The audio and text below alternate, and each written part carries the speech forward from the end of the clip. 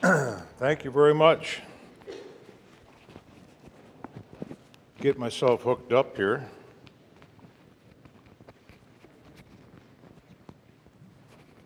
You get old, you forget which way things are supposed to go. I think it goes this way. Nope, that's not right. Clip on here is backwards. It just pulls off. Oh, there we go. Of course, it won't go back in. There it is. Thank you. Now it's facing the right way. Okay, can you hear me now? Yes. Good. Well, good morning, everyone. I am the one and only Pastor Fred, infamous Pastor Fred. Unfamous, is that the right word? I don't know. I'm so glad to see everybody here this morning. I don't get a chance to preach too much anymore. In the last 5 or 6 years, I've been pretty busy writing. As you can see by the PowerPoints that we've put up, I think I have 14 or 15 books on Amazon now. So if you want to know more about me, just go to revfred.com. That's all you need to know. And you can order books, you can read my blog, all kinds of good things on there. And so this morning, I thought I would bring a series of messages, since I'm going to be here for 4 Sundays, on the promised gift. And it's a little bit different way of looking at Pentecost. There were 2 great and wonderful experiences, events, whatever you want to call them, in the life of the church. The first great one, of course, was when Jesus began his ministry, taught his disciples, went to the cross, and gave himself for you and I. That was the first great event which we celebrate on Easter. Every year at Easter time, we celebrate the sacrifice of Christ for our lives, for eternal life. The second great event in the life of the church followed right after that. It was called Pentecost. 50 days, 50 weeks, I should say. Is it 50 weeks? No, 50 days later. Pentecost, when the Holy Spirit came. And that's what we're going to talk about in the next few weeks, about the promised gift. How many people read the series, the Left Behind series? Quite a few. Good. As they were being published, millions of people read the Left Behind series, and the publishers had a smash hit and almost guaranteed its continuance by leaving the story at a crossroads, one book after the other. There was always something that led to the next book, and you couldn't wait to get the next book in the series. 12 volumes, plus a pre-sequel that was published between 1995 and 2005. People were continually talking about the Left Behind series and couldn't wait until the next book came out. But maybe you're not a reader. Maybe you're a movie watcher like me. I'm more of a visual learner. And so I like to watch movies, and there was a series that came out called The Lord of the Rings, and it also was a big hit. And a sequel, and another sequel, and so on the Lord of the Rings series. Of course, if you go way back to where Star Wars started, we all know where that went. The point is that hit after hit, movie after movie, book after book. Anticipation was always built before the next installment came out. One of my favorite recent TV programs, maybe it's not so recent now, but it was at the time, was called 24. Anybody heard of 24? Yeah, what a great TV series. It was another one of those, it just had you sitting on the edge of your seat kind of thing, and then it would come to an end and it's like, oh, can't wait till next Monday night, you know. And it was really, really a well-done series. Every Monday night the show started with, and you'll all remember this if you watched the series, previously on 24. And then it would show a clip of a trailer or whatever of the previous week or weeks leading up to that Monday night's great show. In the Bible, you could say that the book of Acts becomes a sequel to the gospel. The Gospels, of course, is the story of Jesus and his ministry and his training of his disciples and everything that he began to do up until the time that he was taken. And the book of Acts kind of starts with previously in the story of Jesus. And then up until about verse 12, which is where the sequel really starts. And this is what it says. Acts chapter 1. In my former book, Theophilus, previously, I wrote to you about all that Jesus began to do and teach until the day he was taken up into heaven, after giving instructions through the Holy Spirit to the apostles he had chosen. After his suffering, he presented himself to them and gave many convincing proofs that he was alive. He appeared to them over a period of 40 days and spoke about the kingdom of God. On one occasion, while he was eating with them, he gave them this command: do not leave Jerusalem, but wait for the gift. Do not leave Jerusalem, but wait for the gift my Father has promised, which you have heard me speak about. For John baptized with water, but in a few days you will be baptized with the Holy Spirit. Then they gathered around him and asked, Lord, are you at this time going to restore the kingdom to Israel? He said to them, it is not for you to know the times or the dates the Father has set by his own authority, but you will receive power when the Holy Spirit comes on you, and you will be my witnesses in Jerusalem and Judea and Samaria and to the ends of the earth. So wait in the upper room for the sequel. My words. Those aren't in the Bible. But you see what I'm saying? The book of Acts becomes the sequel to the Gospels. After he said this, he was taken up before their very eyes, and a cloud hid him from their sight. They were looking intently into the sky as he was going, when suddenly two men in white stood beside them. Men of Galilee, they said, why do you stand here looking into the sky? The same Jesus who has been taken from you into heaven will come back in the same way you have seen him go. Wait for the sequel. Go back to Jerusalem and wait for the promised gift. Well, let's go back for a minute and focus on verse 3 of Acts chapter 1.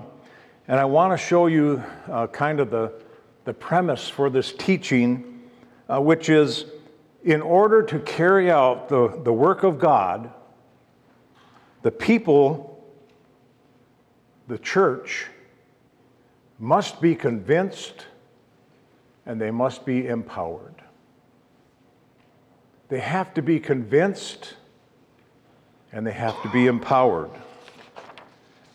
After his suffering, it says, he showed himself to these men and gave many convincing proofs that he was alive. They had to be convinced. They had to be convinced that he wasn't a ghost. They had to be convinced that he was who he said he was. They had to be convinced that there was something happening that was beyond the ordinary. They had to be convinced that Jesus was back. They had to be absolutely convinced. But that wasn't enough. Wait in Jerusalem, Jesus said, until you receive power. They not only had to be convinced, they had to be empowered. Remember those two things, because the same thing is true today. Us, the church, we the people, still today have to be convinced and we have to be empowered before we can do anything concerning the work of God. It's so true today. They had to be convinced and empowered that receive the power that only the Holy Spirit could give. My friends, nothing has changed. There is no plan B. We still need those same two things today to be fully devoted disciples of Jesus Christ. Many of us perhaps are convinced that Jesus is who he said he is, but not many of us are empowered. The story of Pentecost is the coming of the promised gift to the Holy Spirit, and it's the sequel to the Gospels. In fact, if you think about it, God has really given us 3 gifts for this life. The first gift, free gift, is the free gift of salvation that comes only through his Son, Jesus. The second gift is the gift of the Holy Spirit that we'll be looking at in this series in the next few weeks. The Holy Spirit to convict us of guilt in regard of sin and to guide us into all truth. The third gift comes through the Holy Spirit, which is the gifts of the Spirit and the fruit of the Spirit. Unless we are empowered with the gifts of the Spirit and the fruit of the Spirit, being convinced isn't enough. The Bible says that the Holy Spirit gives us these gifts and enables us and empowers us to use them. It's my opinion, just my opinion, it's just a thought, as John Maxwell would say, that there are some who have confused the gift with the gifts. They've confused the gift of the Holy Spirit with the gifts of the Spirit. I believe in the gifts of the Spirit as described in God's Word, and especially in 1 Corinthians 12, but it says in verse 11 of that chapter, all of these are the work of one and the same Spirit, which is the gift. The gifts of the Spirit are the work of the Spirit.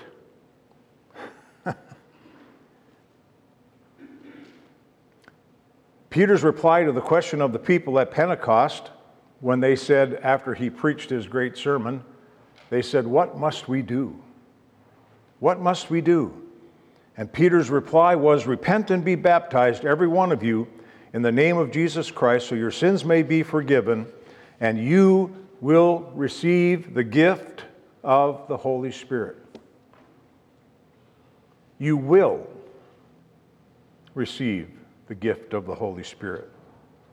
The promise is for you and your children, he said, all who are far off and all whom the Lord will call. Those who accepted his message that day were baptized, and about 3,000 were added to their number. Can you imagine in one day hearing one message and the church grew by 3,000 people? The first thing they had to do was put in a bigger parking lot. I mean, that's incredible when you think about it. 3,000 people responded to Peter's message. They not only were convinced that what he said was true, but they were empowered and added to the church that day. So those who believe or are born again receive the Holy Spirit, and there's a reason for that. The reason for the promised gift of the Holy Spirit is because mankind, all of mankind, me and you and all of us in this room and all of mankind has a problem. We actually have two problems. Number one is the fact that we've sinned. Jesus took care of that problem. I'm convinced of that. The second problem is that we're sinners. Guess what? God sent the Holy Spirit to take care of that. Jesus took care of the fact that we sinned. The Holy Spirit was sent to take care of the fact that we are sinners. Although it may sound like one problem, it really is two. Too often we want to deal with the first problem. We come to the cross and we deal with the first problem, the fact that I'm a sinner, that I've sinned, and Jesus takes care of that. But we kind of want to ignore the second problem, the fact that we're sinners. Let me explain this. First, we've sinned. Romans 3:23 says, all have sinned and come short of the glory of God. Therefore, just as sin entered the world through one man and death through sin, in this way death came to all men, because all have sinned. Jesus took care of that. If we claim to be without sin, says 1 John 1:8, we deceive ourselves and the truth is not in us. The good news is that we've been given a gift, and that gift is God's grace through Jesus Christ, his Son.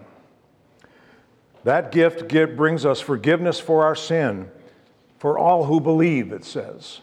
For all who are convinced, it says. Jesus brings forgiveness for our sin. For the wages of sin is death, but the gift of God is eternal life in Jesus Christ our Lord. It's a free gift. God loved us so much that he gave his only Son. It takes care of man's first problem, the fact that we've sinned. It's what we call, and I have called for centuries in the church, the born-again experience.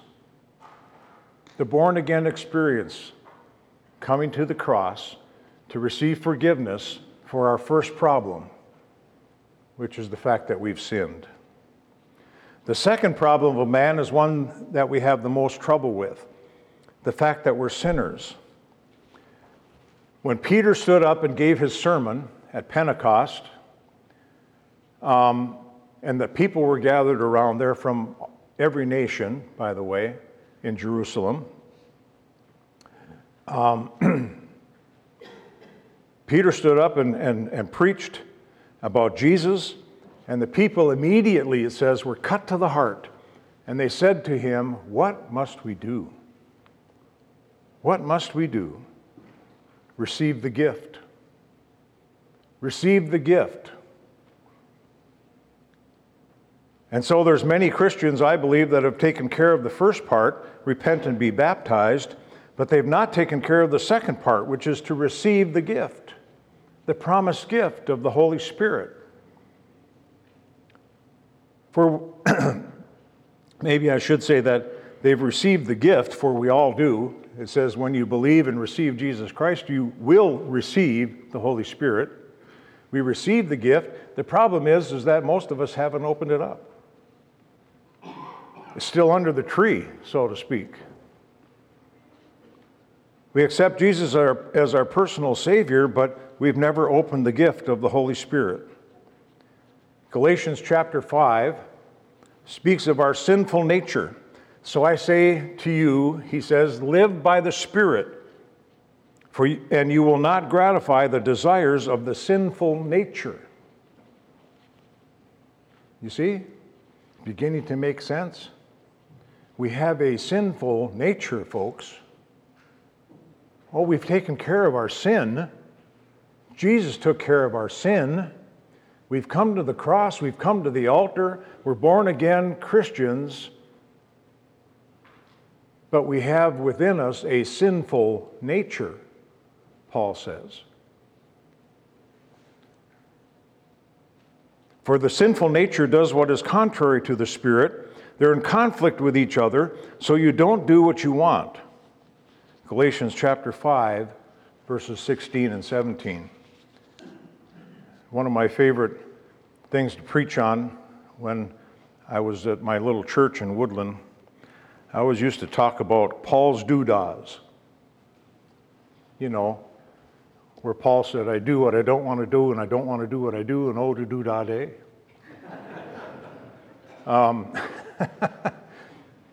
Paul's doodahs, he was talking about the sinful nature. I do what I don't want to do, and I don't want to do what I do, and oh, woe is me, you know. How can I take care of this? Well, even if we believed and accepted God's first gift of salvation, we still have that sinful nature. We have a tendency towards sin. It's a deeper problem in that it affects our thought, word, and deed. You could call it a character flaw, I guess. That's the result of inherited sin. And even though the outer man has been cleansed, the inner self still seeks the pleasure of sin. So to help us overcome this battle that we have with this inner nature within us, God has given us his second gift, his promised gift. Wait in Jerusalem till you get the promised gift. Wait in Jerusalem till you receive the power, said Jesus. The promised gift, the gift my Father has promised. God's given us a second gift, the indwelling Holy Spirit. Why? Believe me, I need a lot of help with my sinful nature. I think we all do, right? God said, I forgive your sin, but there's something within you that needs a little help too. And so I'm going to send my Holy Spirit as the second gift to help you with that spiritual nature, to help you overcome that spiritual nature. The indwelling Holy Spirit is a provision to help us overcome, or as the Word puts it, crucify our old self. The Holy Spirit helps us with that as we grow in our journey of righteousness and Christ-likeness. The Holy Spirit does this, you see, kind of put a big ribbon and a bow around this. The Holy Spirit does that by enabling and empowering the fruit and the gifts. It all comes together. When the Holy Spirit within us, when we allow him to begin to empower the fruit and the gifts in our lives, guess what happens? He begins to take care of our sinful nature.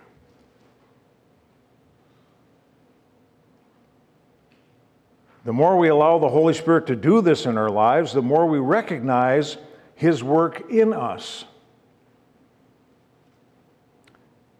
The more we're able to have victory over the second problem, the fact that we are by nature sinners.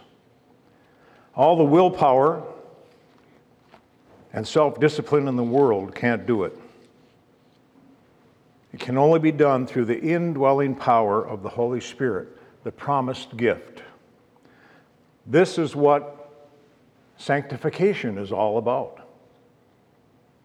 It's what sanctification is all, big word, sanctification. All it means is the Holy Spirit's going to help us with some problems we have. It's the inner cleansing and changing of a saved soul. God has dealt, you see, with both of man's needs through the free gift of salvation and the sacrifice on the cross, which opened the way for us to also receive the promised gift, the Holy Spirit. The only thing you need to do with the gift is open it up. We already have it. You don't have to go looking for it. You don't have to do something special to get it. You don't have to come up here to the altar and get on our knees and weep and wail and ask God for it. We already have it. Let me say that again. We already have it. If you are a born-again believer, you already have the Holy Spirit. You just haven't allowed Him to do His work. In his book on the Holy Spirit, Billy Graham says that we are given a twofold gift from God. First is the work of Jesus, the Son of God, for us, and the second is the work of the Holy Spirit in us. One is for us, one is in us. One is our eternal gift, the other is our internal gift. The verse that keeps coming back over and over is from Philippians chapter 2, verse 13. I hope you can see that. For it is God who works in you. Where does He work? In us. It is God who works in you to will and to act according to His good purpose. Think about those words for a second. God works in us to change our will, to change our actions, to will and to act according to His good purpose. To will and to act. That is to seek His will and to act accordingly. That's what the Holy Spirit does. Helps us to act accordingly. It's the work of the Holy Spirit giving us knowledge and understanding of God's will and the truth of His Word, and giving us the power to act upon that knowledge and understanding. You see, knowledge without application is simply information. Knowledge, that's a good quote. Knowledge without application is simply information.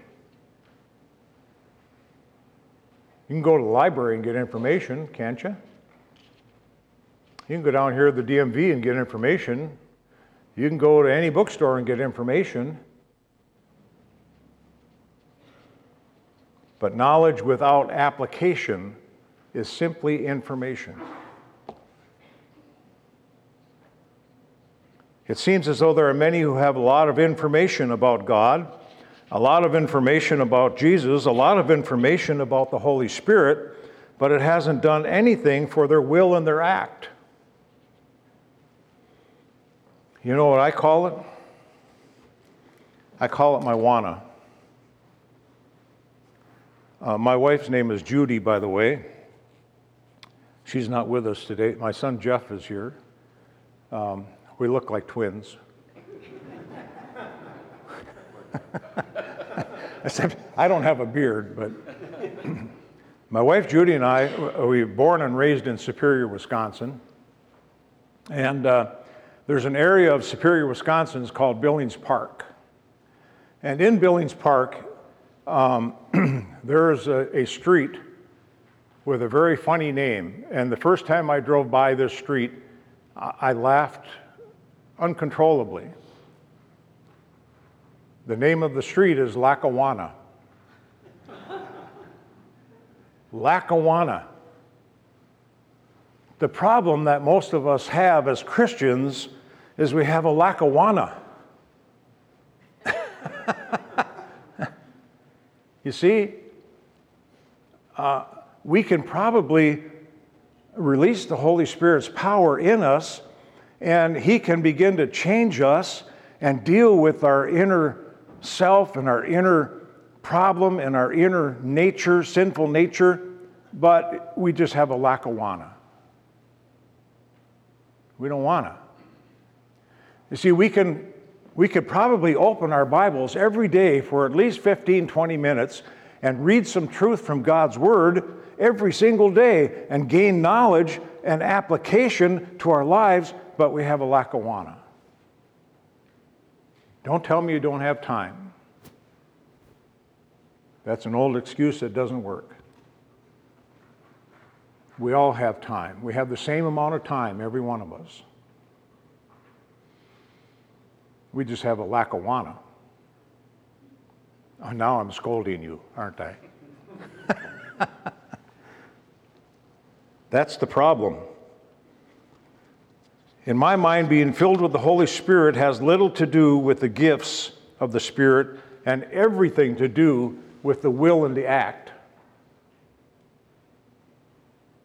The gifts and the fruit will come, my friends, when we begin to release the Holy Spirit's power in our lives. We've been convinced, now we need to be empowered. And when we begin to become empowered, He begins to change our Lackawanna. For it is God who works in you to will and to act. Am I making any sense? The result of being filled with the Spirit is not a gift. You don't get a special gift just because you're filled with the Spirit. I'm sorry if there are any of my Pentecostal friends here this morning, but the result of being filled with the Spirit is the fruit of the Spirit. What good is a gift if you don't have love, joy, peace, patience, kindness, goodness, gentleness, and self-control? If you don't have those things, the fruit of the Spirit in your lives, what good is a gift? The fruit of the Spirit's like an orange, by the way. Next time you are eating an orange or you see an orange in the grocery store or whatever, I want you to think of the fruit of the Spirit. The fruit of the Spirit is like the slices inside of an orange. Joy, peace, patience, kindness, gentleness, goodness, faithfulness, self-control, all wrapped up in the rind of love. All those things are inside of the orange, just all wrapped up in love. And that's what the fruit of the Spirit is in our lives.